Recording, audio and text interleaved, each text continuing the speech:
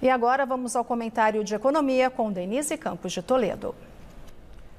2022 fechou com a geração de 2.037.000 empregos com carteira assinada, segundo os dados do CAGED, divulgados hoje pelo Ministério do Trabalho.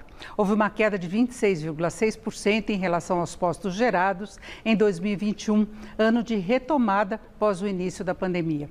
Em dezembro, as demissões superaram as contratações em mais de 431.000 vagas formais, movimento que costuma acontecer mesmo no final do ano.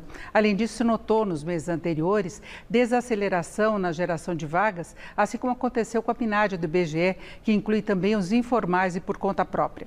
Mas o ano passado terminou com um saldo de 42.710.000 empregos com carteira assinada, ante os 40.670.000 de 2021. Serviços, liderando com ampla vantagem as contratações, responderam por mais de 1.176.000 novas vagas. O salário médio de admissão em dezembro foi de R$ 1.915,16, com acréscimo de R$ 17,86 na comparação com dezembro do ano anterior.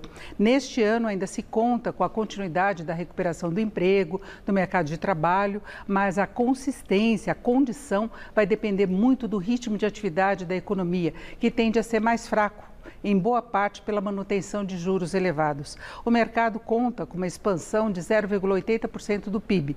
O FMI anunciou hoje a projeção de 1,2%.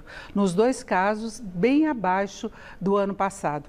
Porém, projetos nas várias áreas de infraestrutura, inclusive nos estados, e ações prometidas pelo governo federal para diminuir a desigualdade social e desemprego podem garantir algum fôlego adicional, além da possível receita maior das atividades relacionadas às commodities, caso se confirme o avanço mais forte da economia chinesa.